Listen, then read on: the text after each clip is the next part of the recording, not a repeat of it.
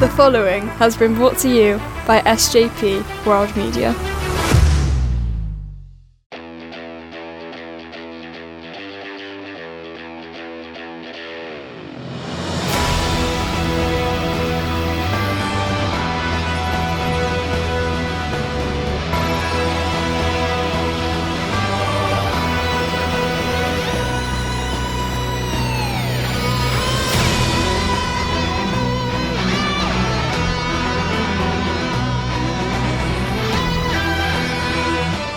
Hello and welcome to the Doctor Who Pod, proudly brought to you by SJP World Media. I am Si, and joining me as always to look at something slightly different this week, but also kind of the same, is my partner in time, Mr. Dan Griffin. How are you doing, sir?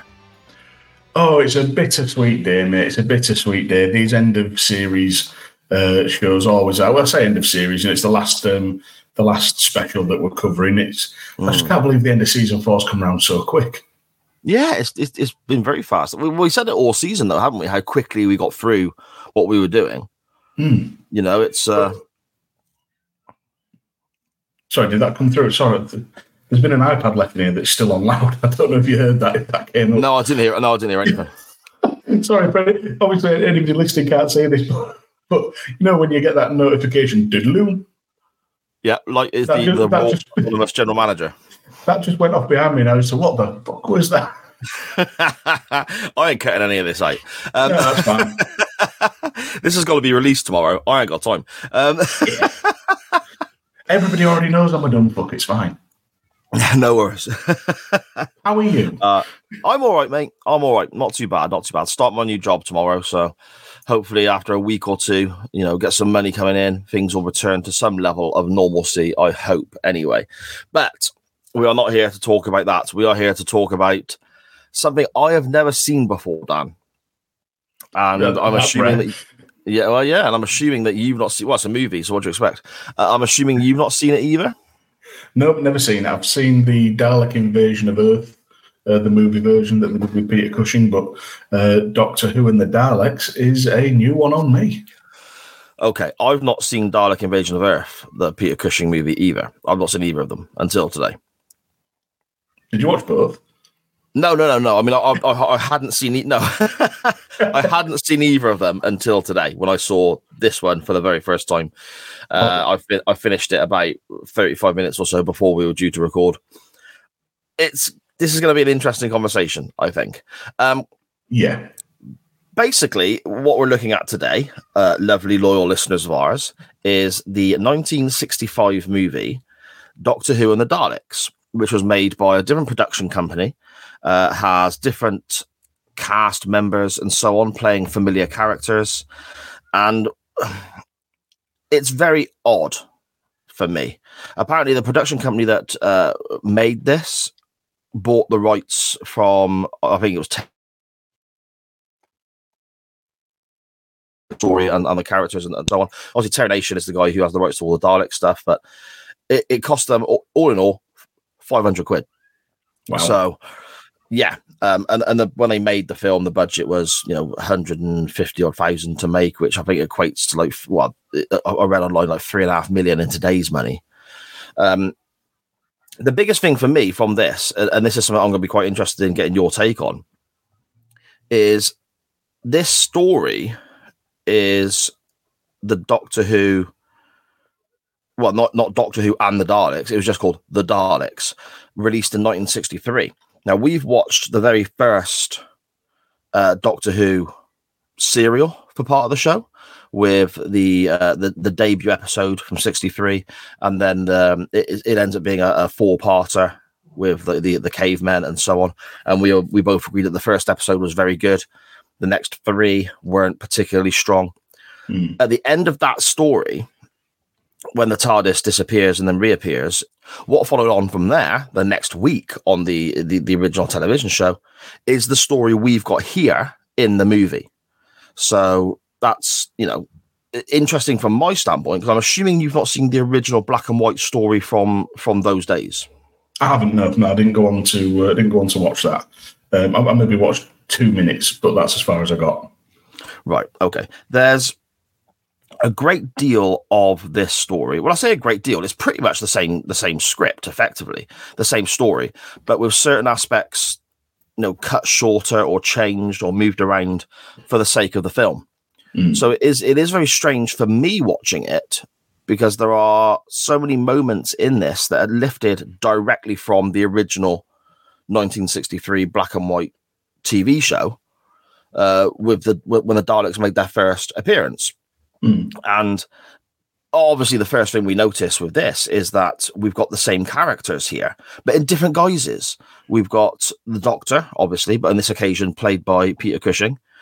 Apparently William Hartnell was incredibly upset that he wasn't given the opportunity to play the Doctor in this movie, but the company making this film, the production company and so on, they went with Cushing because he was seen as being more of an international star, and they were trying to, especially in the States, but trying to make a breakthrough into other countries with this.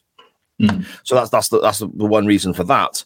But what gets me straight away is the roles or the portrayal of the different characters. And we got the same TARDIS team from the very beginning of the program, with Ian and Barbara, and then the Doctor's granddaughter, Susan. However, in this version, Barbara is also the Doctor's granddaughter. Ian is just popping around because he's taking Barbara out on a date. Neither of them are listed as being the teachers, which is how the original series began. Yeah. And Susan in the black and white series, the original, she's, I think, like 16, 15, 16, something like that. In this, she's like 9 or 10, I believe. Yeah, it's for someone who's watched the TV series, this is sort of quite jarring, but it also highlights perfectly one of the differences, and I'm using that word, but neither as a positive or a negative. But it's one of the differences between sort of small screen and big screen. This is very much designed to be accessible to first-time Doctor Who watchers, to people who, or just people who are taking a punt on it, taking it on a whim. And we'll sort of dive into the differences in the characters, but having more of a sort of family dynamic between three of the characters, and then the sort of changes they make to Ian in general and Susan being that much younger, it all lends itself to a much broader audience than the TV show, I think. Yeah, I totally get that. I don't know if anyone listening will be in this situation, but I'm curious as to know the thoughts of anyone who saw this movie back in the day and how they reacted to it. Because we're looking at a film here that's pushing 60 years old. And the TV show it's based upon is literally 60 years old this year. So we're looking at it very much from years and years later, and the comparison we have, and having watched much more Doctor Who since. I wonder if anyone out there listening to the podcast, and please reach out and get in touch on Twitter or Facebook at the Doctor Who Pod. If anyone watched this at the time when it was released in 65, having been a fan of the program as well in the 60s, I'm curious to know the reception that people would have given it. Because you look online and you can read reception or the sort of critics' viewpoint of the time, and then those who review it again. There's quotes by Tom Baker in the 70s when there was another mention of a Doctor Who film being made. Tom Baker himself said, well, they made 2 previously and they're rubbish and all this sort of stuff. So we've got those viewpoints. I'm more curious as to somebody who may have actually seen it at the time, if that makes sense. Yeah, I can understand that. And it's because it's an immediate sort of tonal shift and an immediately different experience, purely for the fact that I believe this is the first time that Doctor Who was filmed in colour. Yes. And the opening, it's not the sort of slightly spooky, eerie TV opening. The opening music, the font, the colour schemes, it reminded me of something like the Pink Panther or one of the old Tom and Jerry cartoons with just a smidge of Bond thrown into it. Oh, mate, it's 1965, so it's a bit of a silly statement, but this is so 1960s, isn't it? It's very 1965, yeah. I can see. I'll tell you what it reminded me of. I'll tell you, it reminded me of, especially like the scenes where, well, the film opens, like you said, with all the graphics and the colors and all that sort of stuff. And then we get the opening scene of Susan sat reading a big book with huge bold letters on it, stating that she, basically saying she's very, very clever and she's reading this science book. It's like subtlety is not a strong point for this movie. No, physics for the inquiring mind. There we go. And then you got Barbara also reading a book called Science for Science or something along those lines. The Science of Science. There we go. And then the Doctor himself is also reading something as well. He's reading a comic book. But so this opening, right, and it's going to be a running theme throughout. For a lot of this, it feels like they were aiming for Disney. Okay. For like a Disney style production. And even this opening with the house and whatnot, it's very Mary Poppins to me. And obviously, again, sign of the times, because it's very much like well, for people our age, it's like it's almost like your grandparents' living room and things like that, with all all the fancy plates on display and shit, and the ornaments and shit like that. But then it's the way that Ian comes in, and he's immediately a slapstick character. Oh my God, we're gonna get to Ian in just a moment. But that's where the part of where the Mary Poppins idea comes into bed, because he's like Dick Van Dyke's character in Mary Poppins. Yes. But without knowing what he's doing. Yeah, exactly. I'll tell you what, the vibe you said about Mary Poppins, that didn't even enter my mind, but now you said that, it's right there. It's glaring. It's right in my face. I'm amazed I didn't pick up on that myself. You're absolutely spot on. What I got from this and certain other moments, especially when, not so much when they travel off in the TARDIS or TARDIS, because it's not called the TARDIS here. That pissed me off a great deal, but we'll get into that. The vibe I got, especially when they were still on Earth, or they were talking and they were moving from the house to the TARDIS, and you have that kind of 1960s background music playing to suit what's going on screen. So if they're walking from one place to another, it's just in the background and all that sort of stuff, right? And the way it's filmed and the color that it's filmed in and the style, the production, and so on, it just felt like an episode of I Dream of Jeannie or Bewitched. Again, very, very much of the time. Yeah, but that's the vibes I got from it, But again, that all plays into it being made for mainstream moviegoers. And I stress moviegoers because Doctor was obviously already on the small screen and I believe doing well at this point. It was an established series. Didn't have a great budget or anything like that. But like I say, this was designed to bring moviegoers in. So having that familiarity in the way it's shot and the musical score and aiming for something a bit Disney, it does make a lot of sense. Yeah, I get you. I'm not saying I 100% like it, but it makes a lot of sense. Well, this is something else I was gonna ask you about later on, but I might as well bring it up now. You're never really gonna know. This is all just hypotheticals and so on. But your introduction to Doctor Who, as we've stated numerous times on the show, was the 1996 Doctor Who movie. Yeah, right. And then you watched the reboot and all that sort of stuff. If you hadn't seen, we'll narrow it down, shall we? If you hadn't seen any Hartnell era already for the podcast, or in any other occasions you've watched any Classic Who, and this was your first, I suppose, dipping your toe into, we'll call it Classic Who, even though it's not part of Classic Who. If this was the first bit of Classic Who you had seen, do you think you'd have a different viewpoint than if you were watching it now, as you are, having seen plenty of Classic Who for the podcast? Not necessarily, no. Okay. Because I have tried to put biases aside and understand what what the producers and writers and directors were going for, and all the rest of it. Even though with I think what they've done is try and make Peter Cushing's Doctor effectively the opposite of William Hartnell's. and make, because again, it's more big screen accessible.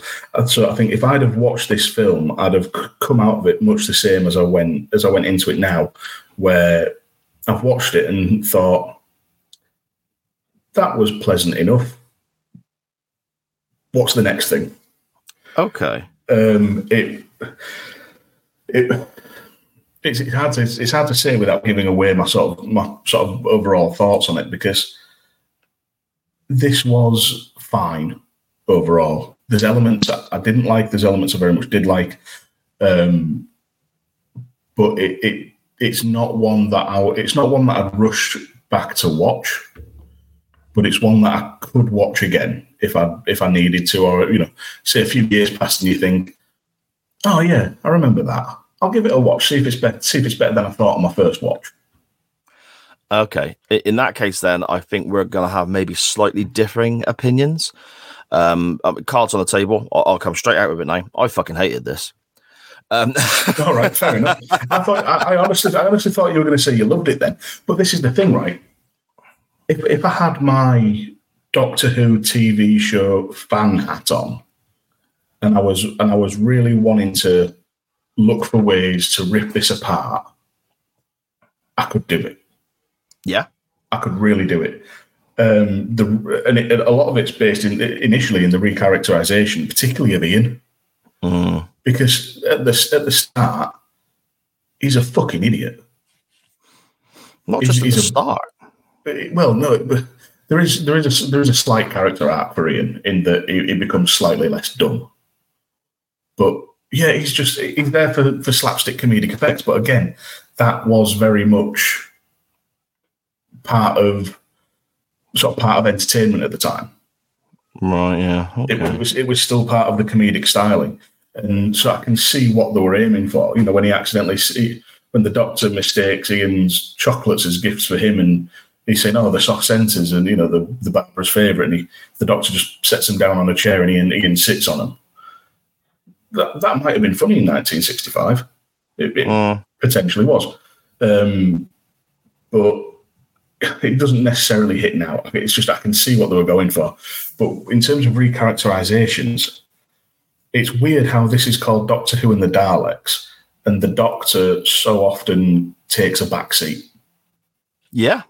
Yeah, but I mean, again, I think this is something we have to do for season 5, which we're going to start, I'm assuming, pretty much as soon as season 4 finishes, roughly. But I know we always have plans to get it as random as possible, and next season is going to be like absolute carnage, as you worded it, with previous guests choosing stories for us and so on.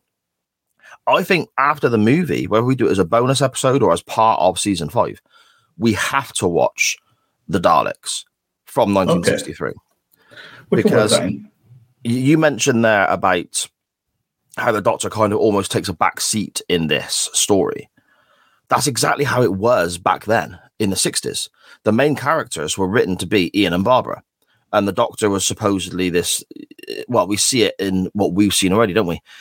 Quite a grumpy, nasty, whatever character that softens over time. But initially, he was not the main focus of the show. Obviously, he's a very prominent part of the show. Of course he is. But Ian and Barbara are supposed to be the two main, especially in the first couple of stories, the main characters, because we're sort of almost living through their eyes. Now, I know we do that with companions in later years, of course, especially in classic Who, more so than new Who, I think. But here, it was really prominent and almost written intentionally that way. So seeing the Doctor almost being not an afterthought, but not as prominent as we're used to in later stories, here in this movie, it does kind of make sense for me, knowing how the original story was done as well. The issue I've got is in the original story, Ian's not a fucking idiot. In the original story, Ian is written as a cardigan-wearing hero.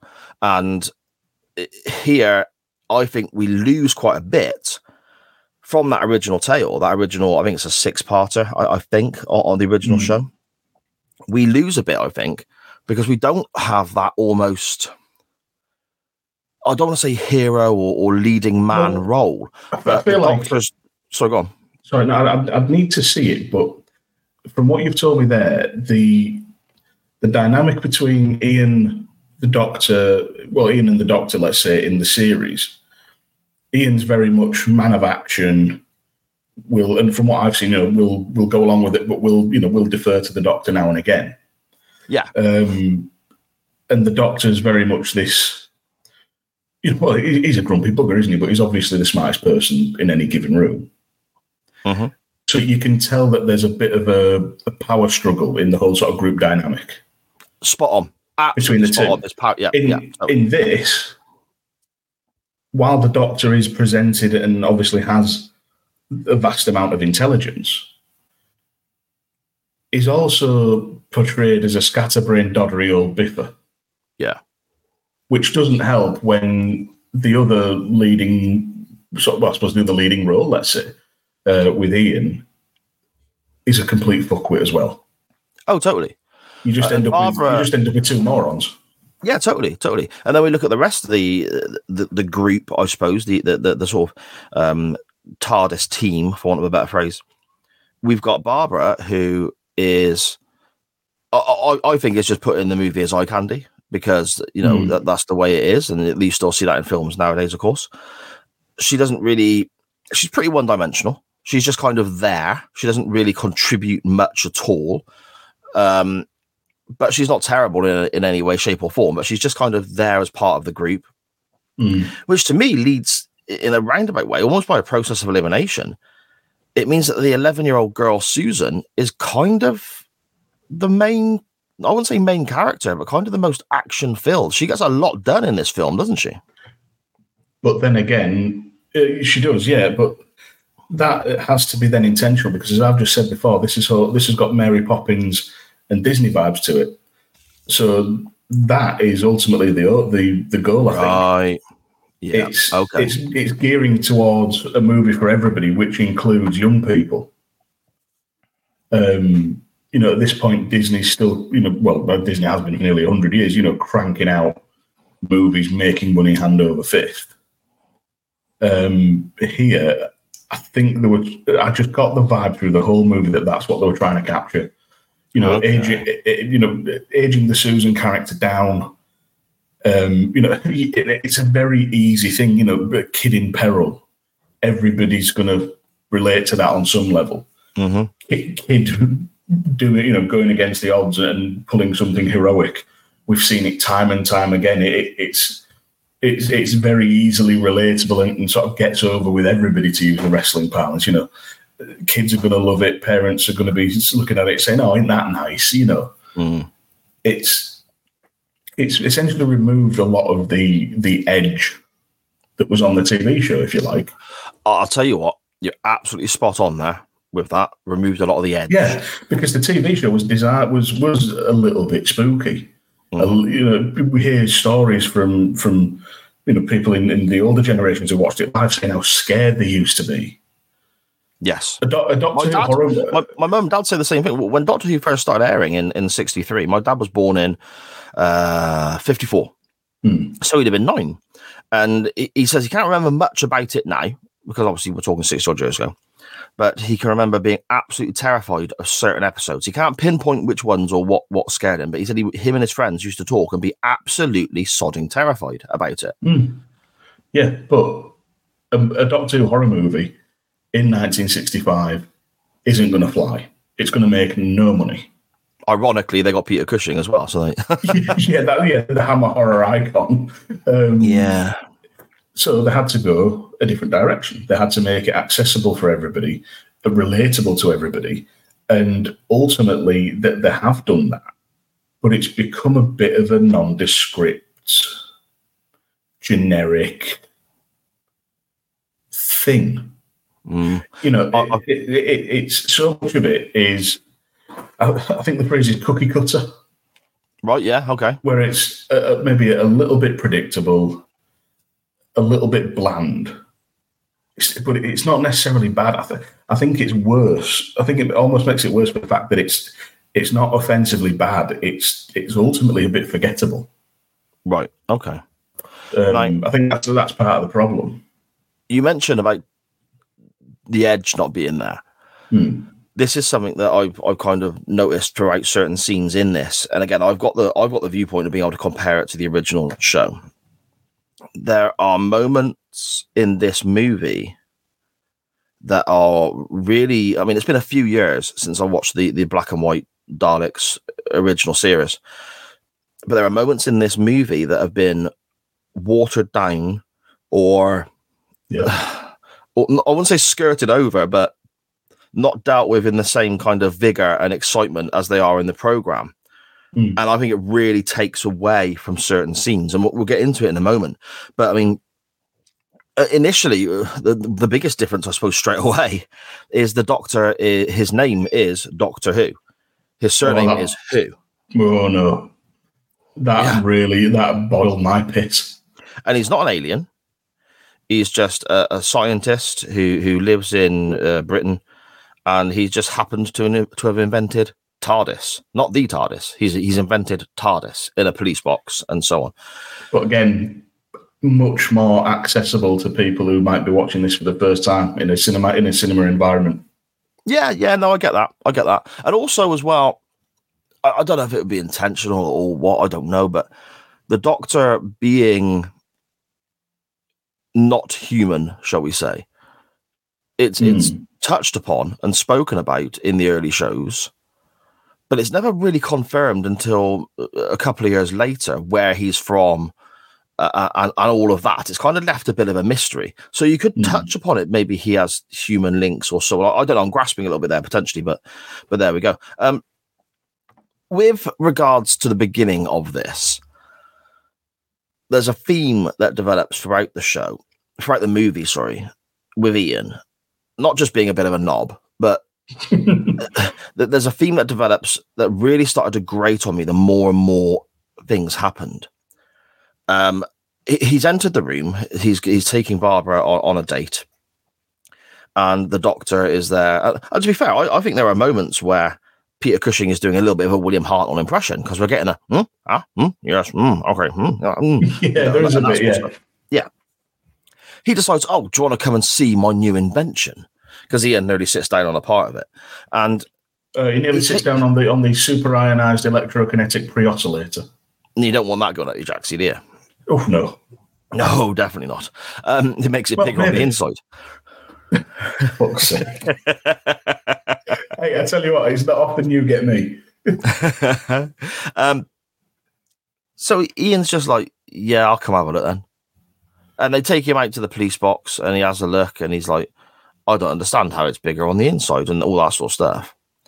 Well, then Susan Handley explains that in electrokinetic theory, space expands to accommodate the time necessary to encompass its dimensions.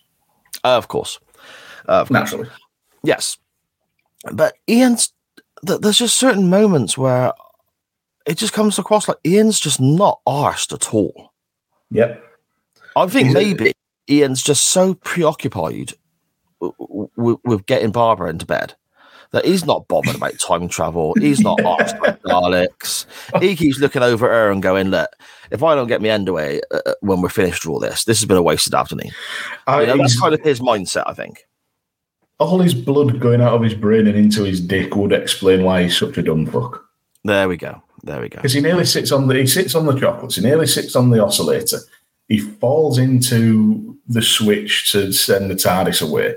He accidentally gets twatted on the head with a bit of tree when the TARDIS lands. It's overdone on the slapstick, but like I say, that may have flown and been popular at the time. Like I say, it's still very much a Mary Poppins or Disney sort of vibe. It would have been very kid friendly. I'll put it that way. Yeah. Okay. I did like as well where Ian served a purpose and they were getting across quite well the dimensional difference between the exterior and interior of the TARDIS. Yeah, I thought that was good. It got it done quickly, concisely. I'm like, oh, that's odd. But then they just left it alone. That's that explained. On to the next thing. Well, this is it. I mean, basically, this guy. I mean, Barbara in the original program. Obviously, we've seen Barbara and Ian discover the TARDIS, go inside, have that moment, and be like, "Oh my god, what?" And and they portray it quite well. In the movie here, of course, they've already been in the TARDIS by this point in the TV show, but for the sake of the movie, they've got to start it again. Obviously, Ian's the only one who's new to this, as opposed to the TV show where it's Ian and Barbara. Barbara here is apparently related to the Doctor in the movie, and they're related to Susan. They're all familiar with what their grandfather is working on. They're all familiar with this blue box in their garden that's somehow bigger on the inside, and they're all just like, yeah, it is what it is. Ian walks in and he's just like, oh, okay, righto. And then he falls on something and they time travel a little bit, and they're in this petrified forest is a term that keeps coming up. And they've moved effectively. They're in this, everyone knows how Doctor Who works. They're in this blue box that's bigger on the inside, and they've just moved from where they were. Ian opens the door, and it's a completely alien world to him. And all he kind of does is just go, all right, well, I need to get back from my dinner, really. He should be freaking out. Yes. Absolutely exactly. He should be losing his fucking mind and terrified. But yeah, it's like, oh, well, this happens every day. Yeah. It's a bit odd and a bit annoying. And again, like I say, I'm probably going to be a bit generous to this when it gets to the sort of the wrap up show next week. But I can see what they were going for. It doesn't mean they necessarily executed correctly. The only thing is that Ian does sell it briefly when he looks outside and he comes back in, and all that, and then he gets called out by Susan, a child, for being a coward.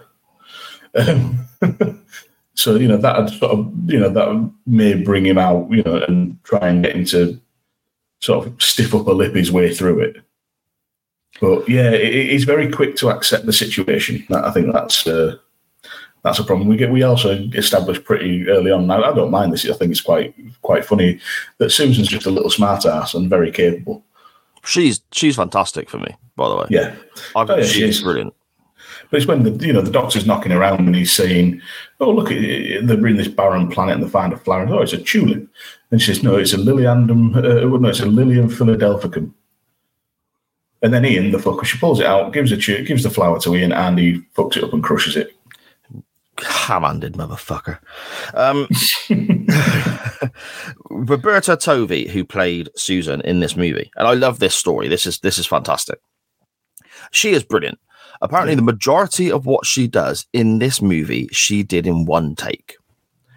And the motivation for that was the director or producer or someone on set, I believe it was the director, basically said to her, an agreement just between the two of them, he'd give her a shilling if every take she could do in one take. Just between the two of them. And it motivated her, and she just banged stuff out the park. Now, the issue to the fucking cleaners. Well, this is it. The issue with that is when they came back to make what I suppose you might refer to as the sequel, the Dalek Invasion of Earth 2150 AD, and the following year in 66. He said, "I'm not doing that again because it cost me too much money." Tosser. Which is, I think that's, tosser, but on the other side of the coin, that's brilliant because it shows how great she was first time round, Yeah, she's a real highlight of this movie. She's, but again, that aspect would have played really well with most audiences going to the cinema. Yeah. Regardless of if you think Ian's a dick or you think the Doctor's a bit of an pointless old duffer, apart from when he decides to be smart, and as much as Barbara can be just a spare part. The kid does really well, and is the focal point of the movie essentially. Susan is the centre of everything that goes on, and I think once I sort of got my head around that, and that it's that made it a bit better for me. I'm not. Once I got my head around that, I wasn't expecting too much from the Doctor. I wasn't expecting much from Ian. I wasn't expecting much from Barbara. Yeah, it was just a sort of a quick adjustment in perspective.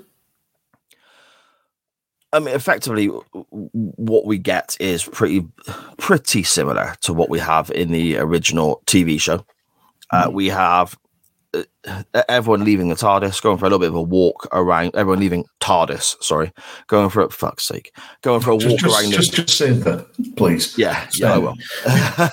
Going for a walk around this petrified forest. That there's been something has occurred on this planet to kill everything, and the trees are collapsing when they touch them. Everything's dried out and wrecked, and so on. They encounter some sort of alien life form, a monster on the deck that is also frozen and petrified and collapses when Ian falls over it, the clumsy piece of crap. And then they see a city, and the Doctor wants to go and explore the city. Susan also wants to go and explore the city, which is a little bit different to what we have in the original show, but that's for us to look at another day. Ian, Barbara saying, come on, let's just get back home, shall we? Yeah. So we then get a ridiculously over-the-top cheesy wink from the Doctor to Susan to go, oh, yes, we'll go back to the TARDIS then. Wink, wink. And they head back to the TARDIS. The Doctor, basically the TARDIS can't take off because there's an issue with the fluid link, which we touched upon in a previous episode recently, Dan, if you remember. Can't get away from bloody fluid links now. Well, there was a throwback to it, wasn't there, in a New Who episode that we covered recently, which I loved. But this, again, is all part of the original story that we get from the TV show. They need Mercury to replace the fluid link. So the Doctor suggests, well, we'll have to go to the city. There's a box left outside with almost like a present with some sort of drugs in, which we'll come to again shortly. We did have that moment as well that was, I suppose, would have been maybe scary for kids when Susan sees something and feels a hand try and tap her on the shoulder in the forest. Yes, that is true. They basically are going to get Mercury for the fluid link from the city. And again, this is all following the original story. Some little tweaks and turns and different touches here and there, but this is the general gist of it. Everyone starts to feel poorly, and we find out that this is because of radiation sickness or radiation poisoning, which has caused what we've seen earlier on with the petrified forest. We then get to the point where Barbara gets separated. Now, at the very end of the first episode in the original 63 TV show, there's this iconic moment where Barbara is running from something, ends up with her back against the wall, clambering to get away, and all we see is the plunger coming towards her, and then the music hits. Really iconic scene. Here, and obviously the Doctor, Ian, and Susan also get captured by what we then discover to be a gang of Daleks later on. Here, it wasn't handled anywhere nearly as well for me. And it comes back to what you said previously about taking the edge away. Yeah, it's even for someone who's never seen this before and not seeing the TV serial, it was a very matter-of-fact Dalek reveal. And also to say as well, that what you've just run through there very quickly, actually on screen, took a while. This movie's an hour and 20 minutes. Yes. So the equivalent of, let's if we took sort of 25 minutes per episode, 25 minutes per serial, it's equivalent of a 4 or 5 parter. Yeah. It took it took a fair while. Well, it does in the original as well, mind. I mean, like I said, we don't see a Dalek until episode 2. Yeah, we see that scene I just mentioned with Barbara almost clambering against a wall or a door or something, and the plunger. That's the first we see of them, and it takes the whole of the first episode to get through this. Let's go to the forest. Let's go to the city. The Doctor being a bit sneaky, a bit of a scamp with the old fluid link nonsense and all that sort of stuff. That's the first episode of the show. Okay, no, fair enough. It's still not a great reveal because Barbara's been isolated and she screams. The Doctor, Ian, and Susan, they're all like walking the corridors. They hear sci-fi noises and they find what looks like a surveillance room. At which point, like you say, they get the Geiger counters. Then the Doctor's big confession about the fluid link, and they just turn around and there's shitloads of Daleks. Like, where did they come from, and how are they so damn quiet? It's just. Oh, here they are. These must be baddies. Right. The reveal where the Doctor confesses about the fluid link, that there's nothing wrong with it. He's just been a bit of a space traveling scamp, and it just made an excuse to get to the city to explore. Again, it's another moment where we have Ian sort of go, all right then, and we just move on. In the original, Ian is pissed. Ian is really angry that the Doctor has placed them all in danger just because he wants to have a look around the city, and rightfully so. And again, I think it's amazing how you hit the nail on the head with your line of taking the edge away without having seen the original, because you are so accurate in that statement. It's beyond belief, Dan. I will straighten my tie, shake my head, and just bask in the praise. Yeah, it's like I keep saying, it was made for a broader audience. It was made to appeal to as many people as possible, and in doing that, you lose a lot of what makes a thing great in the first place, or niche popular, if you like. It's like, I'm a big video game fan, and you see it all the time when something comes along and the first game in the series is really successful. And then maybe the sequel is too. The ones that spring to mind are the Batman games, Arkham City and Arkham Knight. Okay. Arkham Knight, brilliant. One of my top 10 games of all time. Really captures the sort of moody sort of danger of Batman really well. But in a very confined environment, and you're having to do all the stealth stuff, and it's excellent. The characters are handled really well. Arkham City follows on in the same vein. It's, again, one of my top 10 of all time. Bit of a bigger area, but you're still doing basically the same things. You just get a few more things to mess around with, but it's still really well thought out. All the characters are really good, really faithful. And then another studio decided to have a go and do a prequel to all of that.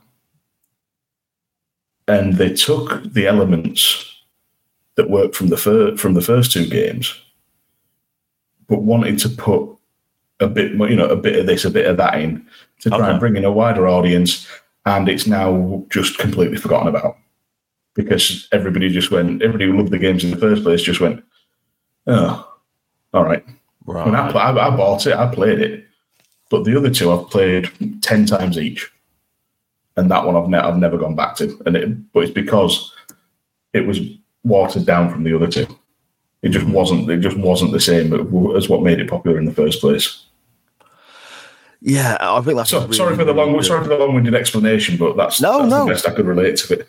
And it 100% does relate. I mean, long-winded or not, I don't think it was, but again, you're hitting the nail on the head. You're spot on. They've taken elements of what made the Doctor Who show so successful in the 60s, and then elements of what made the Daleks so huge. I mean, Dalek mania was a thing. It was insane. I mean, you only got to look at there's documentaries made about how fanatical everyone was about these new creations on the TV screen. And they've taken elements of it that made it successful, made it that way, and like you said, tweaked it and changed it and watered it down. And again, I'll come back to your saying, literally they took the edge off. And the Daleks themselves, I mean, we'll get into that now, I suppose. The Daleks are assholes. Yeah, not in a way that the Daleks on the TV are evil and brutal and emotionless. They're assholes in that they're a bit thick. Mm-hmm. Yep. And they talk to each other like they're all a bit thick. And they talk to each other a lot. Oh, yeah. And this is the thing. I'm dunking on a lot of it because it deserves to be dunked on. And like I say, I could absolutely rip this to shreds and make this all negative if I wanted to. But yeah, one of the major annoyances in this is the Daleks. And now we will do this. Yeah. But it's just, it's really uninspired dialogue delivered in a robot voice, and people are going, yeah, that's Daleks, isn't it? It's almost as if they've either fundamentally understood or misunderstood what makes a Dalek scary, or they've taken a bit away so they're not too frightening. Did you notice as well with regards to when the Daleks were talking? Because they do it a great deal. There's a lot of Dalek conversation in this. They love a chat, these Daleks. Did you notice as well? Obviously, when the Daleks speak, especially so back in Classic Who, that's when their lights on the top of their domes flicker, because apparently that was done for the black and white era to show which Dalek was talking at any one time for the viewer. It's quite a clever little get around what they're doing. The person who created or had a role in producing this movie didn't know that was the case. So if you watch, obviously this isn't shot in sequence. There's lots of different moments shot and it's all spliced together. You know, people know how they make TV and movies, of course. Certain scenes, the Daleks, their lights are flashing like you've left your hazard lights on your car. They're just going constantly, whether they're talking or not. And then late in other scenes, they're only flashing when they're talking. Because apparently halfway through production of this film, the person who was involved in that aspect of the movie was told, oh yeah, they're only supposed to go off when they're talking, mind.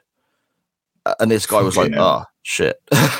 So that's why you get sort of certain scenes where the lights are going crazy, and other scenes where they are more as they should be, I suppose. Yeah. It's not something I noticed, to be honest, because obviously I am watching what's going on and paying attention, but oftentimes, especially when the Daleks are talking, I'm paying attention to my notes, making sure I get down the dialogue and all the rest of it, even though a lot of it was just mundane bullshit. Yeah, exactly. I did get a little chuckle with one of Ian's pratfalls, and it's when they all get brought into the cell and the doctor just drops him on the floor. It's like, he'll be okay. That is, again, part of the original story. One of the first, I suppose, good guys, the companions, whatever, to get shot at by a Dalek is Ian. And he's effectively paralyzed from the waist down. That, again, happens in the original show. But in the movie, it's nowhere near as scary. And because it's a weak-ass fire extinguisher. Yeah, and it is literally a fire extinguisher in the casing. That's how they did this, this effect. Each of the Daleks had a fire extinguisher there, which is ironic, really, considering it's a fire extinguisher, because the original plan in production for the movie was that they were going to have flamethrowers. Whoa. And that was how they were going to be. Whenever the Daleks would fire, there would be flames coming out of the gun, and they'd add effects and all this sort of stuff. But apparently, that was canned for 3 reasons. One was cost. Even though they had a modest budget for this movie, they still had more money than the TV show, but they still thought it was too expensive. 2, it was from literally a health and safety standpoint. People in the studio were like, yeah, we can't do that. And 3, it was because of they didn't want it to be too scary for younger viewers watching the movie. So again, it comes back to your point about it being almost Disney Mary Poppins-esque they're aiming at. But again, I feel by doing that, they've took away a great deal of what made the original series great and edgy and so on. I mean, the original series, we get the close-up of the Dalek's gun and the little bits of paper shooting in and out of it to make it look like it's firing. And, for 1963 and the effects they had is what it is. But then the negative is put on screen to the actual camera roll that we're normally used to. And again, for that time, really effective. And when you're seeing people die or get paralyzed and the whole screen's turning on and off into this negative effect, that is really kind of, first of all, iconic for me, looking back. But also, you place yourself as being a 10-year-old kid, as my dad was, for example, watching this in 1963. And then you see that. And this guy who you've already kind of got familiar with from previous stories, who is a little bit of an action guy, gets involved in some of the more action scenes and the running around and the fighting and so on, all of a sudden can't use his legs because this weird rolling robot alien thing you've never seen before has turned the screen backwards. That must have been really iconic and terrifying as well, I suppose. Absolutely, yeah. But in this, it's just a quick... And he can't walk for reasons because they never actually say anything. Eventually, they've always been stunned. It's like to be honest, at the start of this, I didn't know who was who between Susan and Barbara. I was there thinking, I was thinking the young one must be Susan and that must be Barbara. But then Barbara calls the doctor grandfather, so I'm thinking, is that Susan? Who's the kid? It's just like there's just there's a fair bit that's left unexplained that you figure out a little bit after. It's a whole different movie if the 11-year-old is Barbara and Ian's turning up at the door right at the beginning to say, I'm taking Barbara out on a date. We're back to the Nancy teachers. We are back to the nonce box, aren't we? Let's not do that. No, let's not. Effectively, we have a scenario where somebody has to be sent out to get more of the drug that the Doctor and his crew were left as a present outside the TARDIS. Susan is the only one who seems able to actually get about. The others are sicker than she is. Maybe it's an age thing, I don't know. And obviously Ian has been, paralyzed by a strong can of sure antiperspirant being sprayed at him. And or maybe, John, maybe it's because she's part fucking alien and she's more immune to radiation poisoning than humans would be. Wow. If that was the case, the Doctor would be as well, and it's just not explained because they didn't care enough to fucking do it. Nope. Again, mirrors the original show. Susan has to go out and look for more of this because the Daleks want the drugs, the antidote, whatever it may well be, to be able to leave their casing and not be stuck in the Dalek metal rolling, I suppose, prison in a way for them as it's portrayed here. The battle tanks, yeah. It's an interesting idea that they're stuck inside. And it actually speaks to a lot of what we've seen and a lot of that we'll come to understand about the Daleks, because later on, when they do get one of the Daleks out of the casing, we do have a hint of what they look like within. But again, they do that and then they just leave it. Yeah. I'm going to come to that as well. I got a big beef about that as well. And it comes back to Ian not giving a shit again. But anyway. Susan gets sent out back into the forest to go and find more of this drug because the Daleks want it and so on. We then get a lengthy explanation from the Daleks of, when we get more drugs, shall we let them have some? And then the other Daleks like, hell no, Dalek man, we ain't doing that. They're like just chatting away and and it's very strange.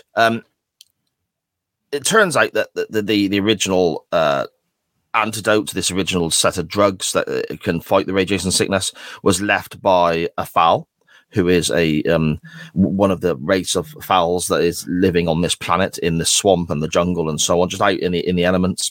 Yeah. Again, sorry, just to cut you off. The scene with Susan running through the forest with the thunder and lightning going and something obviously pursuing her. Mm-hmm. That was good. Right. Okay. I thought that was all right. Here is where I'm going to be positive about this. Holy shit balls. Hold on to your hats. Make a timestamp, everyone. This is where it's going to happen. Visually, because they've got a bigger budget and they've got the color aspect as well. Visually, there are moments in this movie that I think look fucking incredible. We haven't got computer generated special effects and so on, because that just wasn't on the cards back in 65. So everything has to be a practical effect or a model or an actual set that they have built. You've then got the aspect of the lighting and what they do with the mist and all this sort of stuff. There are certain moments in this movie I'm watching, even though it's pushing 60 years old, I'm watching it and I'm thinking, that looks bloody brilliant. And this is one of them. In the original series, whenever, and it goes back to the same as when we saw the Doctor, Ian, Barbara, Susan, and so on running through the forest in An Earthly Child when they they're out with the cavemen and that. It's kind of filmed like that, and it looks nowhere near as good. In the movie here, you're spot on, Dan. It looks really, really good. It looks really effective. Yeah, with the fluorescence as well. The cloak's got. It's it looks good. And the Thal, you really get a bit of a sense of the Thals being alien, through the body paint and the makeup and all of that, and then the fact that they take the time with the Thals to mention that the form that they have now, it was the one that evolution deemed best for survival after the nuclear war that destroyed the planet. So they could do it. They had bits where they've taken the time to say this is the history of the planet. Yeah. And here's why everything's fucked. Yeah. Effectively, Susan gets back to the TARDIS because she needs to pick up these little this little gift that was left for her. And then she turns around inside the TARDIS and Julian Clary is there. And I didn't think of that, but yeah, you're spot on. And he's like, well, I'm glad you got the drugs. They're a present from me. And you could have left a note. Well, yeah, it's like, anyway, Susan then very trustingly explains to old Julian that this is the situation. Her friends are in the city and so on. And, the fowls they're in need of food, but they've got this cure for the radiation poisoning. The fowl then gives her some more to use on her friends, so then she can give some to the Daleks. When Susan then arrives back at the city, she's on this little platform and scanned, and it's like, oh, you're hiding something from us. And I suppose something we didn't touch upon at the very beginning. Some of the Daleks here, it's a different design Dalek than what we're used to in the 60s. They're much bigger. They got a bigger platform at the bottom. They're all different colors. And some of them have... But still very Dalek. Yeah, yeah. And some of them have like metal clamps rather than the plunger, which is very handy for, for example, when we see the waiter. Handy. Oh, I didn't even think of that. It's very useful then, shall we say, when we see the waiter Dalek later on, who seems his only role is to bring Ian and Barbara food and water. I don't know if he's trying to plump them up, because this Dalek keeps bringing them snacks. He will not leave off. It's okay, Dalek. Yeah, it's like, come on, mate, I'm full now. Stop bringing me that green sludge. I'm done. But anyway, this one Dalek with a little metal clampy thing finds these extra drugs. And then the Daleks are like, oh, yeah, you can use them on your mates. You're all right. That made no sense. It's very un-Dalek, like. Yeah. And even though this is different, even though this film is different, so we can understand if there's certain aspects of the Daleks that aren't the same, they literally said 20 minutes ago, no, let them die. It makes no sense. But it's okay. They've got a bit extra now, so they can use that. It's fine. Fuck it. But then the whole point of the movie after this moment is that they need lots more. So why are they giving it away? Because the plot needed them to. Dear me. That's why. It's not designed to be thought about a whole lot, this. It's not. I mean, I'm not being funny, mate. I don't think in depth into anything, and I still picked holes in this. But you're doing yourself a bit of a disservice there, but yeah. The basic gist of what we then have going forward for the rest of the movie, I think we're about 40 minutes into the film now, so we're roughly halfway-ish, give or take, is that the Daleks have food, the Fowls want food. The Fowls have cure for the radiation sickness or poisoning, and the Daleks want that.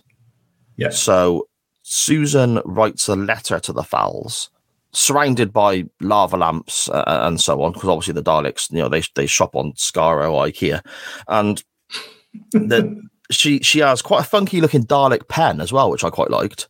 It was just basically a biro with one of the round bits of a Dalek stuck on the end. I want that pen. I thought that was quite cool. If nothing else, these Daleks have got the branding on point. Oh, without a doubt. Yeah, they know what they're doing. And they've got the decor as well in their city. Okay, it's not necessarily going to wash now, but when they're running around all the different corridors and so on, I mean, it's all painted out nice, isn't it? And they've got bits of bits of different fabrics and colours stuck to the wall all over the place and all that. It looks very sci-fi for 1965, So I don't know if that was our friend Butler Dalek from earlier who took care of that or what. I don't know, but they did well. I'd love to see the Dalek Lawrence Llewellyn-Bowen who decked it all out. Oh yeah, that'd be fantastic. Just like on the end of his plunger, one of those long frilly sleeve bits. Yeah, another one on the end of his cannon that it just gets tangled up and he can't shoot anything. Yeah. Oh man. Susan writes a letter to the Fowls. It gets left at the edge of the city, or where the city turns into the forest. Do you know, for the amount the Daleks talk in this, I'm really annoyed we didn't get to see a Dalek in. They're just going, "Take a letter, dear Fowls." I hope this finds you well. I hope this finds you well, soz, for the bombings. We are doing well. Butler Dalek makes lovely sandwiches. We'd like to have you for tea and crumpets. How is the weather down there in the swamp? Are you okay? Also, soz about the mutant. Yeah. Oh, man. Susan's then put back into the little prison cell thingy where Butler Dalek just keeps fucking feeding everyone. And they decide that there's they notice there's a camera there. And that's how the Daleks are finding out about their links with the Fowls, or Susan's link with the Fowl anyway. Fucking shit. And then they're like, oh, we better break this. And it's not even like it's a tiny little hidden, it's a fucking great massive Dalek eye sticking out of the wall. And they're like, oh my God, what is this? It's like, come on, mate. It's so shit. It's just ridiculous, isn't it? This really does play into my my love of terrible movies. Yeah.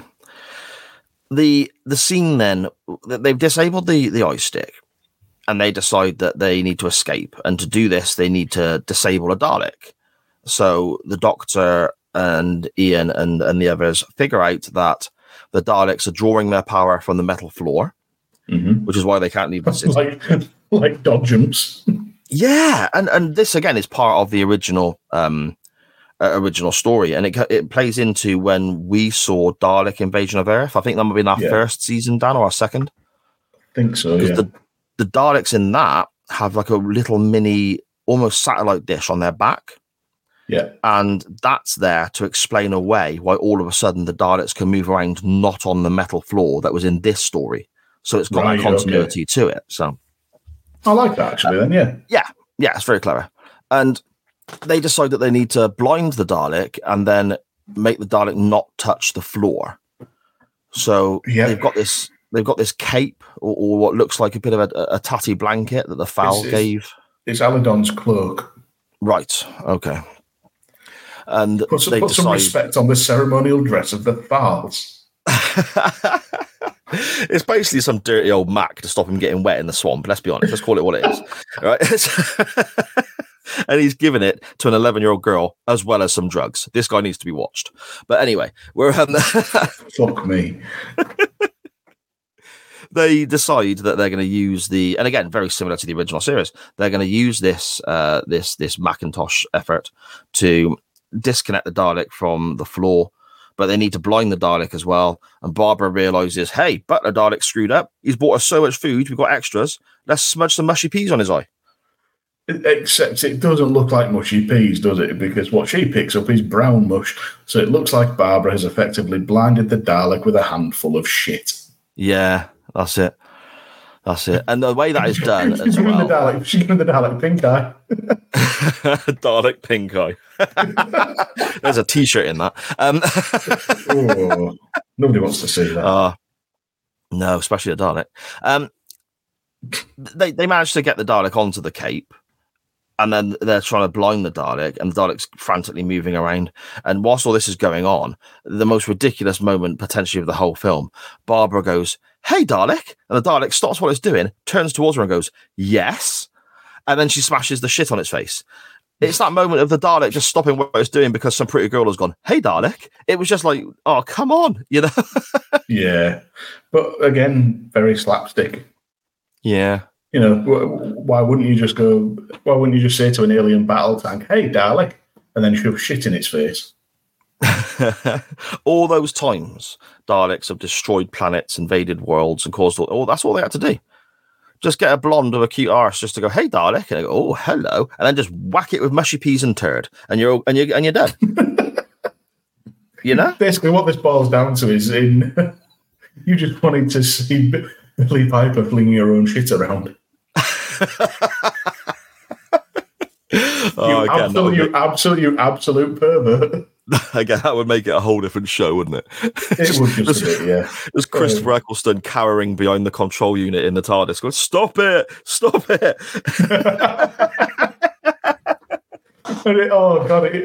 And later on when Matt Smith and that are like cycling through the desks sort of said, this was his grunge face.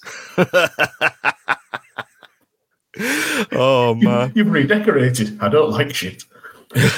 You've redecorated. I had to. This one companion I had threw her turd everywhere. You had the round things. I had the brown things.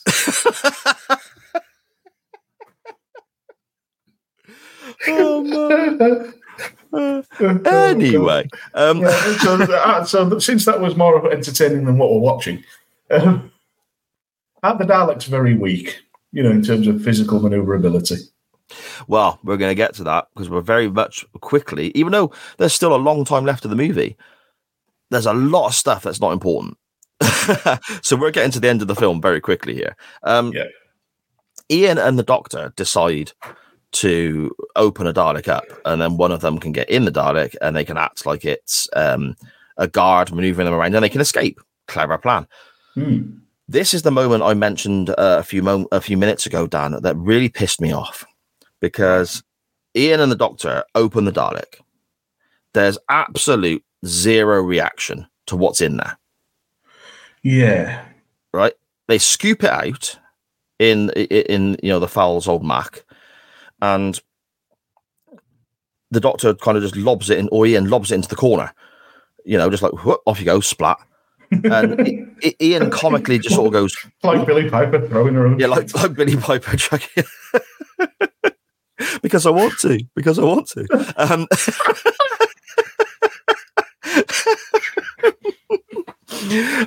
Why do you have to go and lob your child? Because I want to. Because I want poo. Oh, dear. Oh, fuck. They then Ian just gets in the Dalek and that's it. Off they go. And he's like, oh, there's lots of buttons in here. Shall I press some stuff? And all that sort of nonsense. In the original, they open it up, and if my memory serves, and I could be completely wrong here, and I imagine... It very rarely does. Well, yeah. I think it's obviously, first of all, portrayed with a lot more, oh my God, what's that inside, and all this sort of stuff. We don't actually see it. The way that they film this with regards to a little bit of it sticking out underneath the cape is kind of how they do it in the original as well. But they send Barbara away in the original because it's that horrible. They don't want her to see it. And it's a real subtle little thing they do there, but it's really clever because they don't actually have to show what's in there, but they get across, this is not for everyone. Yeah. But whereas in this movie, we just get, I'll pop the Dalek open, that sloppy bit, lob it in the corner, away you go, Ian. It's just... Don't talk about lobbing sloppy bits after what we've just been saying. The big thing for me that I'm picking up on in this, as we talk about it more, is it's like you said, they took the edge off so much of it. But also, I'm just thinking, just try a bit harder. You can take the edge off. You can stop it being so scary if you're aiming at a certain market. But you could also do things in a different way that makes it a little bit more convincing that there should be peril involved. I'm not saying terrifying to young children, but there should be peril involved. I'm on an alien planet with these creatures rolling around, zapping them with fire extinguishers, paralyzing people left, right, and center. They're going to kill all the fowls and all this sort of stuff. Then they finally open one up, and they're just like, "Whoa, scoop that out. Okay, off we go." It's just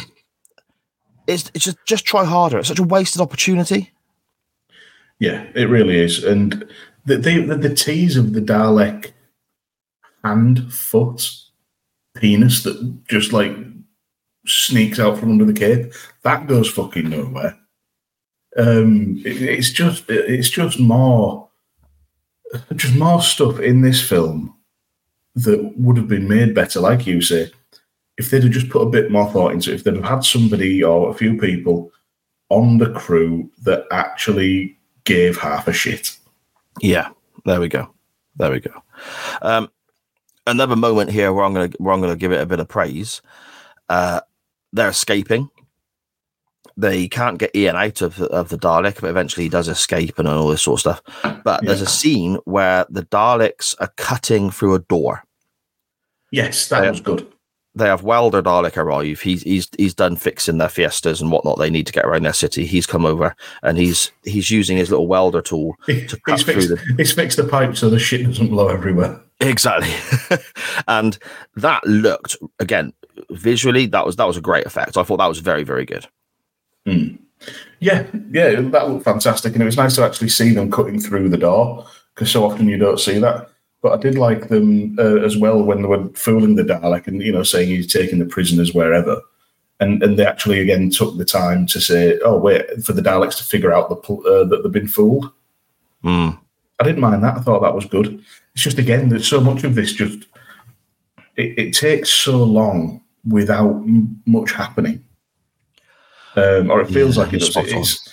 And we're going to get more of it later because, they're escaping now. And we do get the peril of the door being cut through and Ian not able to get out of the Dalek. But then, he's out and he's in the lift.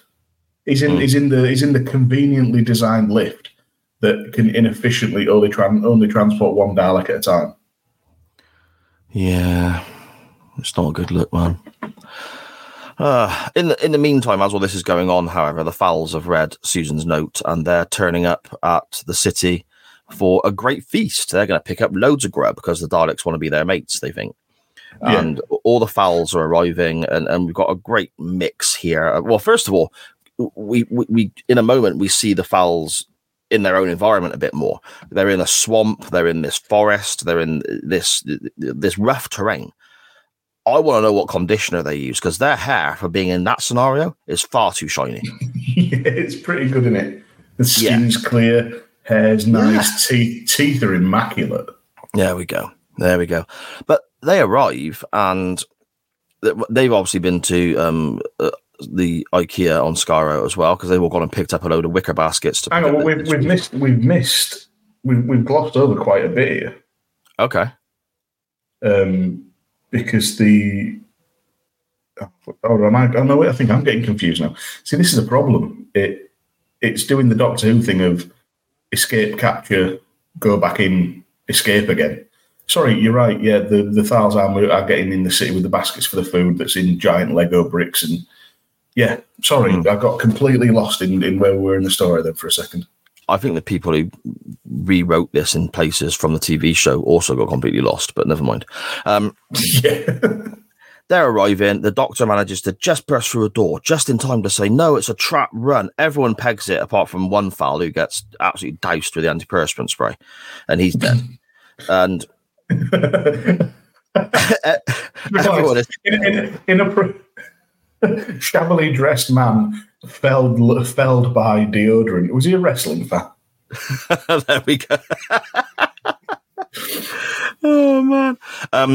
Everyone escapes then, and they all go back to the forest, and we get a moment here that's incredibly un-Doctor-like, but again, it's a different scenario. He's not even from Gallifrey in this, I suppose, but we're talking about the Doctor's leaving. They're all just going, yep, okay, we're off now, and hope you get all this Dalek problem sorted out, but we'll be thinking of you, but we gotta go home.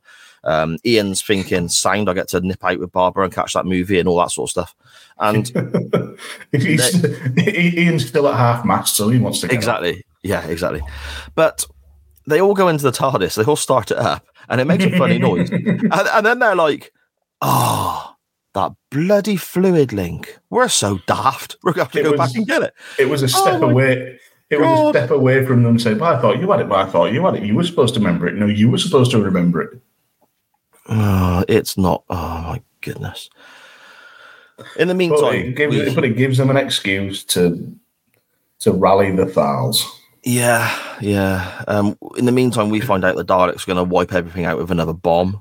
Yeah. Sorry, I do like as well that the Doctor's now all about the Thals fighting back against the Daleks and defending themselves when it benefits him. Oh, yeah. He wants his little fluid link back. He's thinking, I ain't going back in there on my own.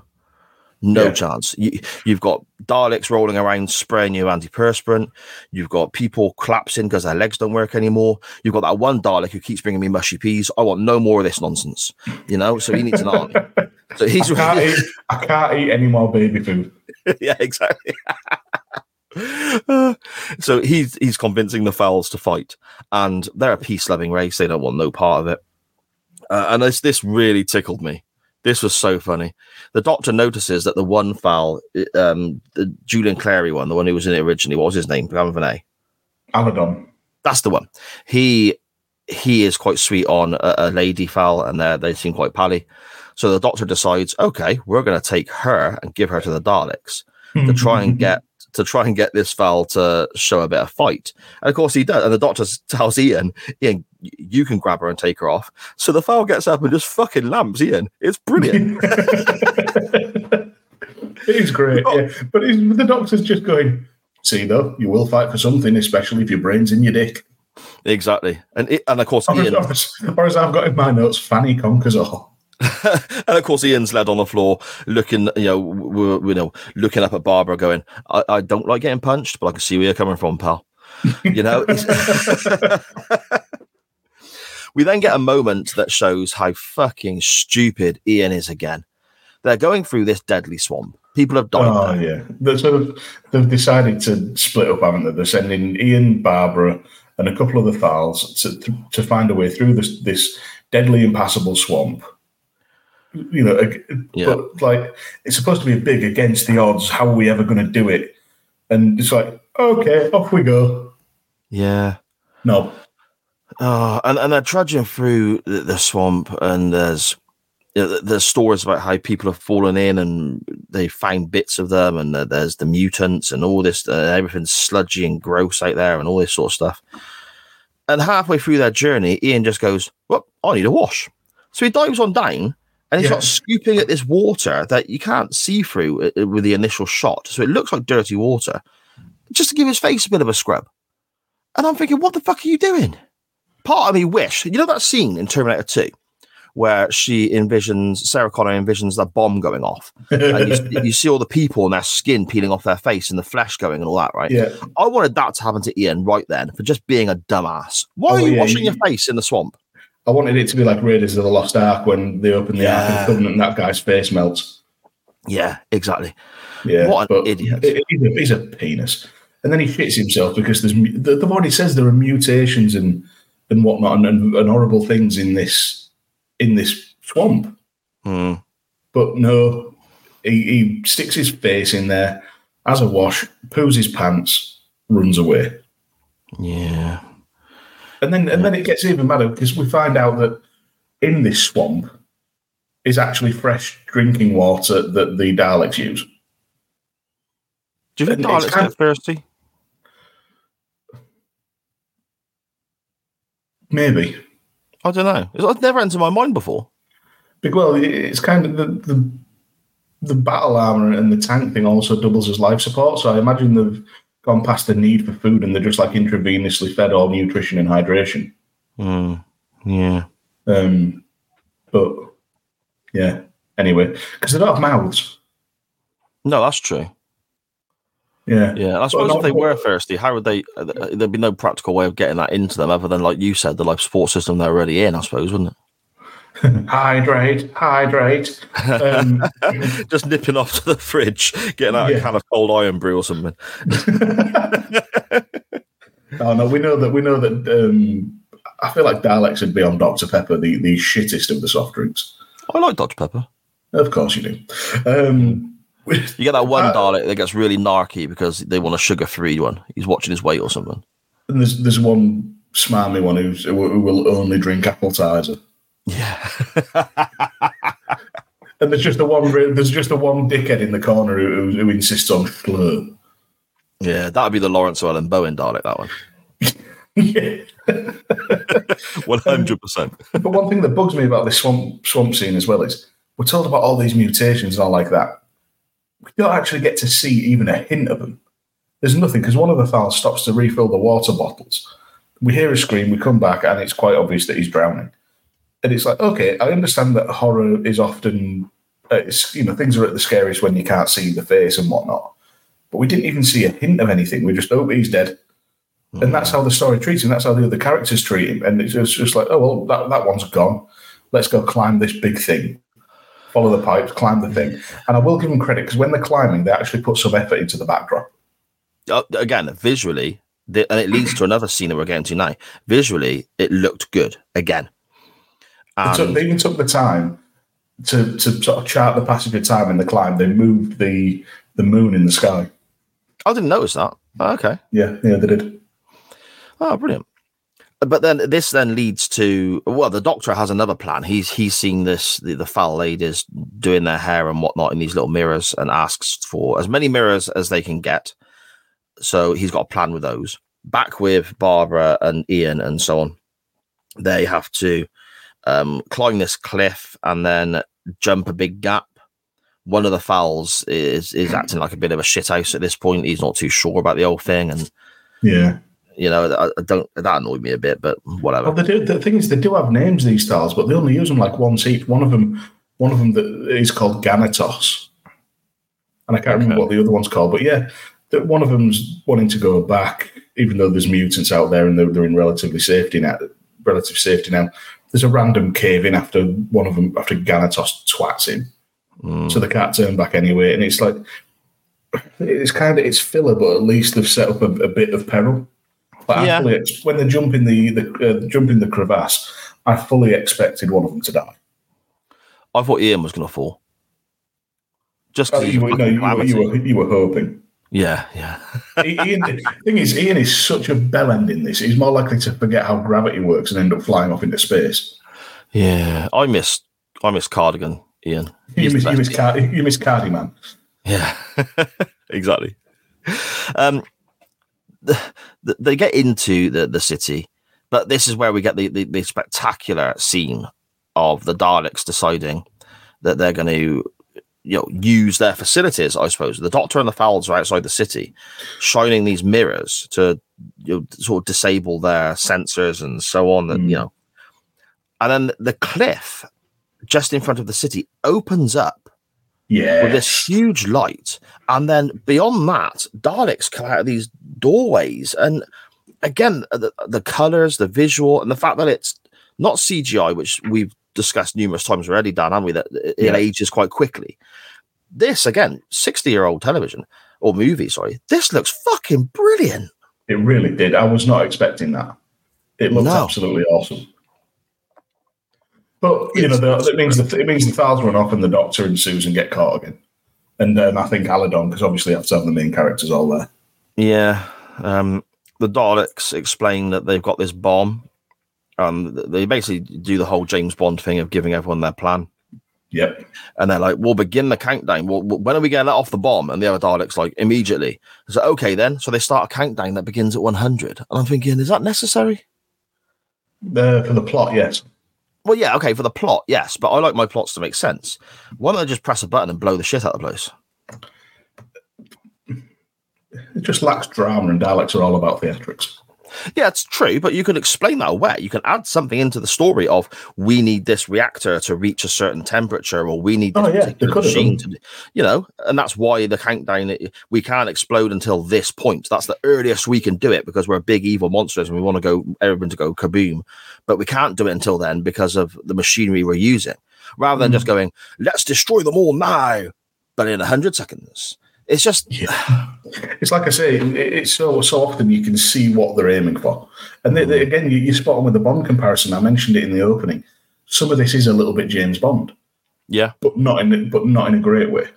No. It's just, yeah. And again, the Thals are then very quick to turn, as quick as Ian is to accept situations. The Thals are just like, well, we resolved to fight, so let's go fight again. Yeah. Let's go rescue the Doctor and Susan. Because they're our friend. They're our friends now. The guy who decided to warmonger for us and threatened to sell my girlfriend out. Yeah. Oh, Julian Clare, he's like, oh man, he's ignited a fire in my belly. I'm gonna go to fight for him now. Yeah. It's a lot of it doesn't make sense.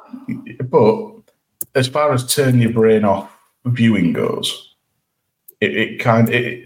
there's elements of it that do work in that respect. If you're just wanting to watch something that's vaguely sci-fi and will occupy time and you're not too fussed about it being brilliant, but you don't want it to be shit, this fits very much into that slot. Yeah, fair enough. But as well, the Doctor... sorry, just to go back, I referred to the Doctor as a warmonger before because that's what he was. The Doctor's then offering to reverse engineer the fluid link, and he's offering the Daleks the secrets to space and time travel. Why? Again, it's very undoctor-like, isn't it? But it's all, and I kind of get it, it's all to save his own skin and to save the Thals and whatnot. But it's just, again, it's that thing, it's just, Okay, let's get down to it then. The final scene, the big sort of conclusion to this. We've got that countdown ticking down, ready to explode and kill everybody. Everyone is now met back up. The Fowls are in the city. Ian, Barbara, the Fowls that they were with, everyone's there. We get a moment, but just before that, again, visually, this was impressive, where Ian, Barbara, and the Fowls there with get into a lift to escape a Dalek, and we see the Dalek shoot the floor, and then of the lift from below, and then we get a shot from inside the lift showing the floor explode upwards towards them. That again looked really good, I think.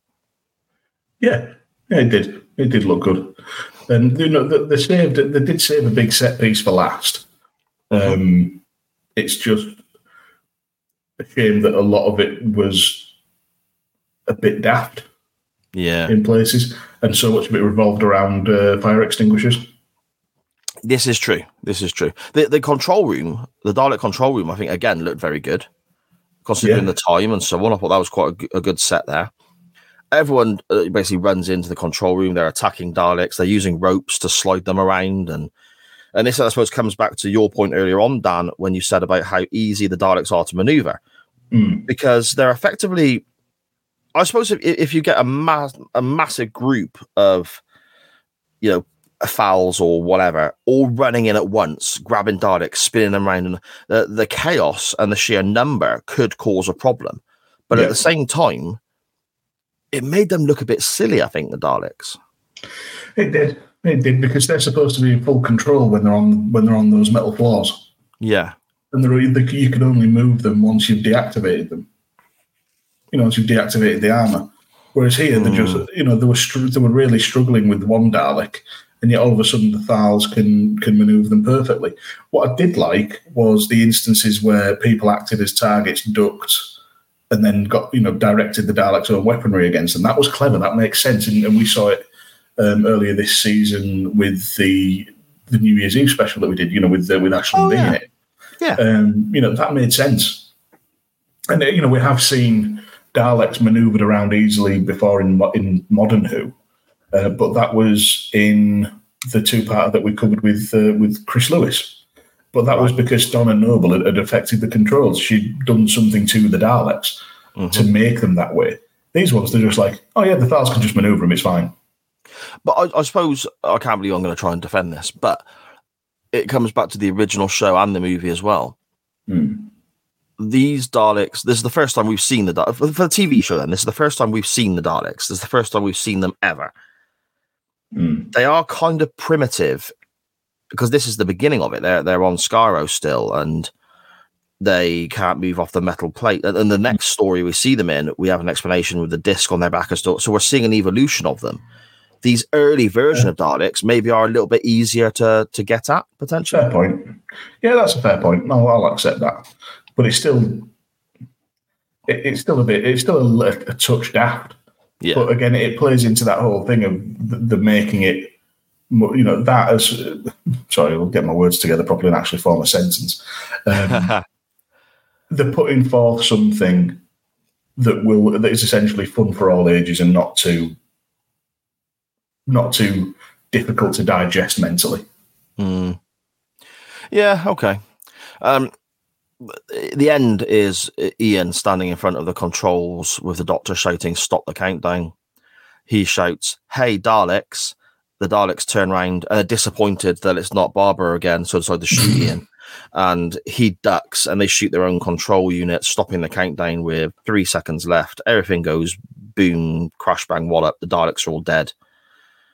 And that's kind of the end of it, isn't it? And Ian was finally useful. Yeah. But then, needlessly, the countdown stops with 3 seconds to go, and Ian's just like, "Oh, my lucky number." Yeah. Oh. Nobody cares, Ian. You did one good thing. Sit the fuck down. Go back to the back of the class with the safety scissors and the crayons, and just stop for a bit. The next, and again, I suppose that the closing scenes from this are, in a nutshell, what I think about this film, I suppose.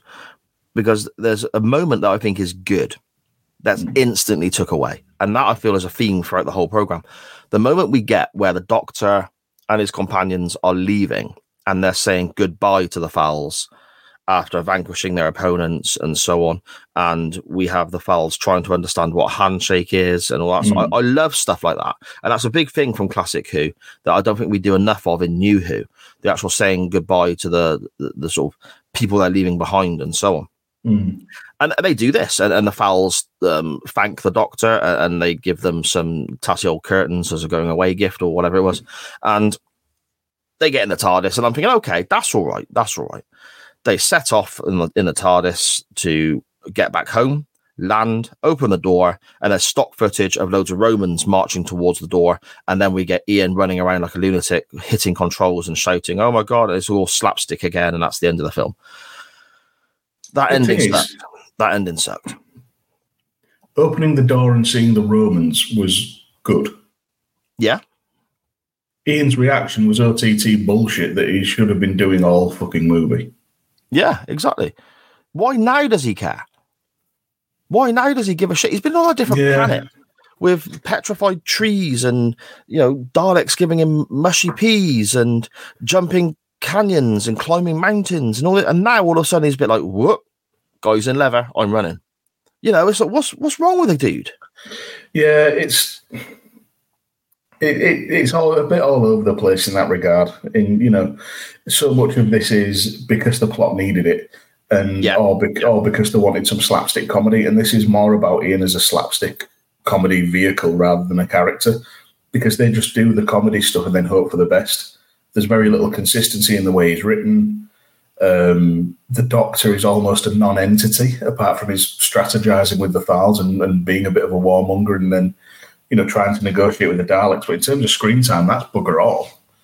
Barbara's a spare part, and after, I think the only one who's consistently good throughout the film and true to her character is Susan, but she barely gets a word in the second sort of half of the film. Yeah, the thing is, I can still see again what they were aiming for. It is for all the problems and when you can analyze it and go into the nitty-gritty of it and see what doesn't make sense and all the rest of it. It feels like this was designed to be easy, take the kids to the cinema. Everybody comes away saying, "Oh, that was all right." It's been boiled down to that, or it's something that they could run on a Sunday afternoon. Lazy Sunday afternoon, 5 o'clock, just had a big Sunday roast, bob it on. And then, that's enough time for your food to digest, and then you go on to something more entertaining. But it switches your brain off viewing. It doesn't mean it's not awful. It falls, but it does fall very flat. It's almost aggressively mediocre. Yeah, I think you're spot on. Mediocre is a really good way of putting it. I could come at it at another angle, I suppose, in that this is 1965. Colour television was still very much... It was around, of course, but it was very much a case of not available. Many houses didn't have TVs at all, never mind black and white or colour. Mm-hmm. The following year, obviously, 66, England won the World Cup. My dad tells a story about having to go to the street over from where he lived to watch it on a colour television because that was the only person they knew who had one and all this sort of stuff. I wonder if we've touched upon how visually there are aspects of this that are fantastic, that it holds up in present day in a kind of 60s sci-fi way. It still looks good if you know what you're sort of talking about. I wonder if they take this story, water it down, take the edge off, to coin your phrase, Dan, and they're more adamant about pushing the visual as the spectacle, the visual as the selling point, than the story itself. Yeah, could well be. Like I say, visually very good.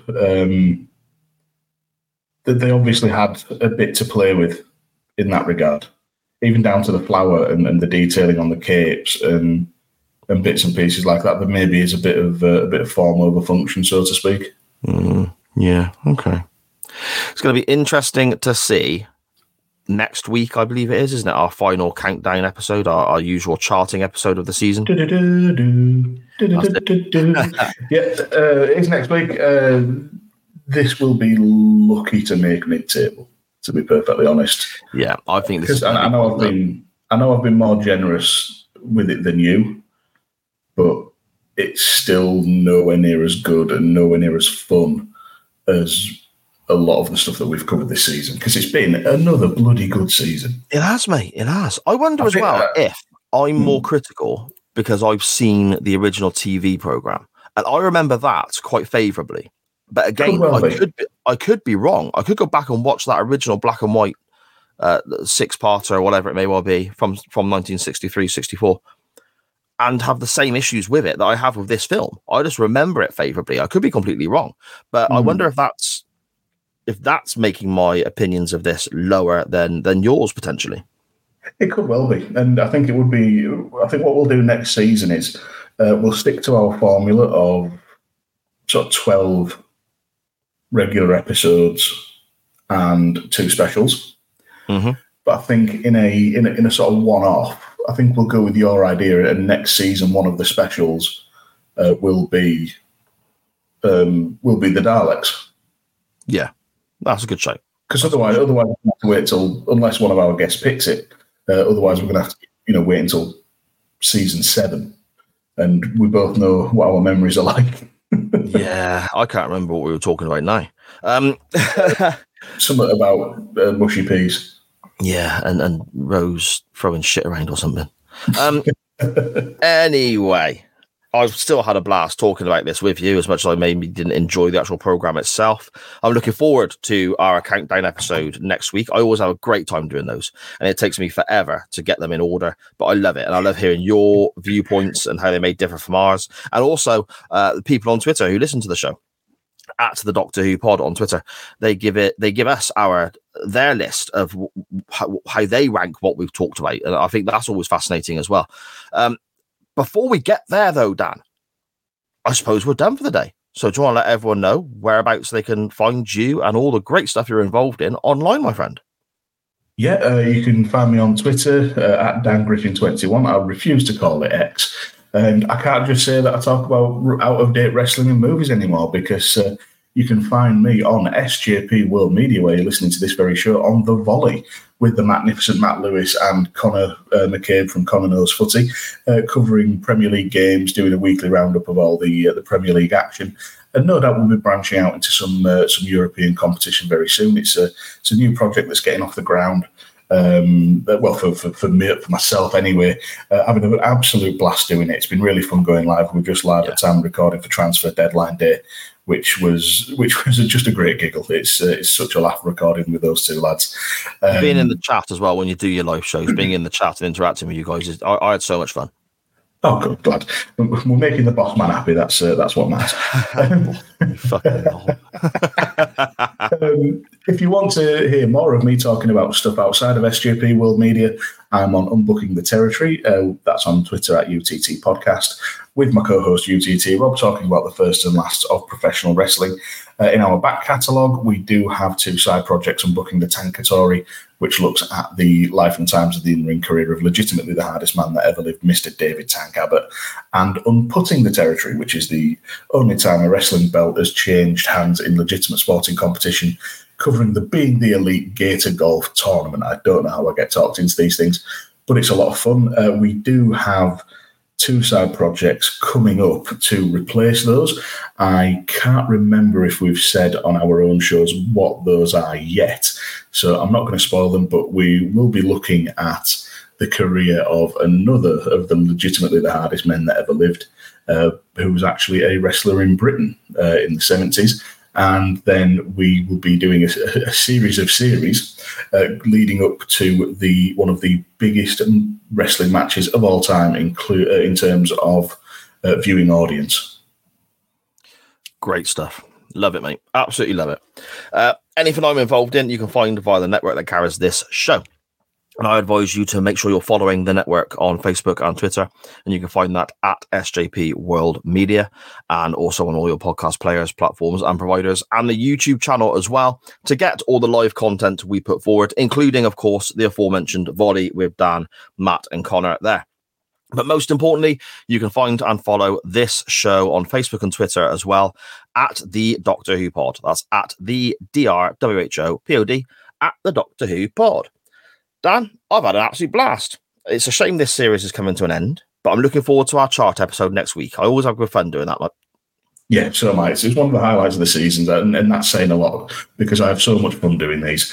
And also, I cannot wait for maximum chaos in season 5. Yes, it's going to be interesting. It's going to be interesting. Again, I've had a blast. Thank you very much, Dan. And I suppose, as always, to everyone else, thank you for listening. I'll tell you what, mate, for your own sanity, do not Google Rose Tyler flinging shit. My God, there's Rule 34 art all over the place. This is harrowing. What the fuck is wrong with you?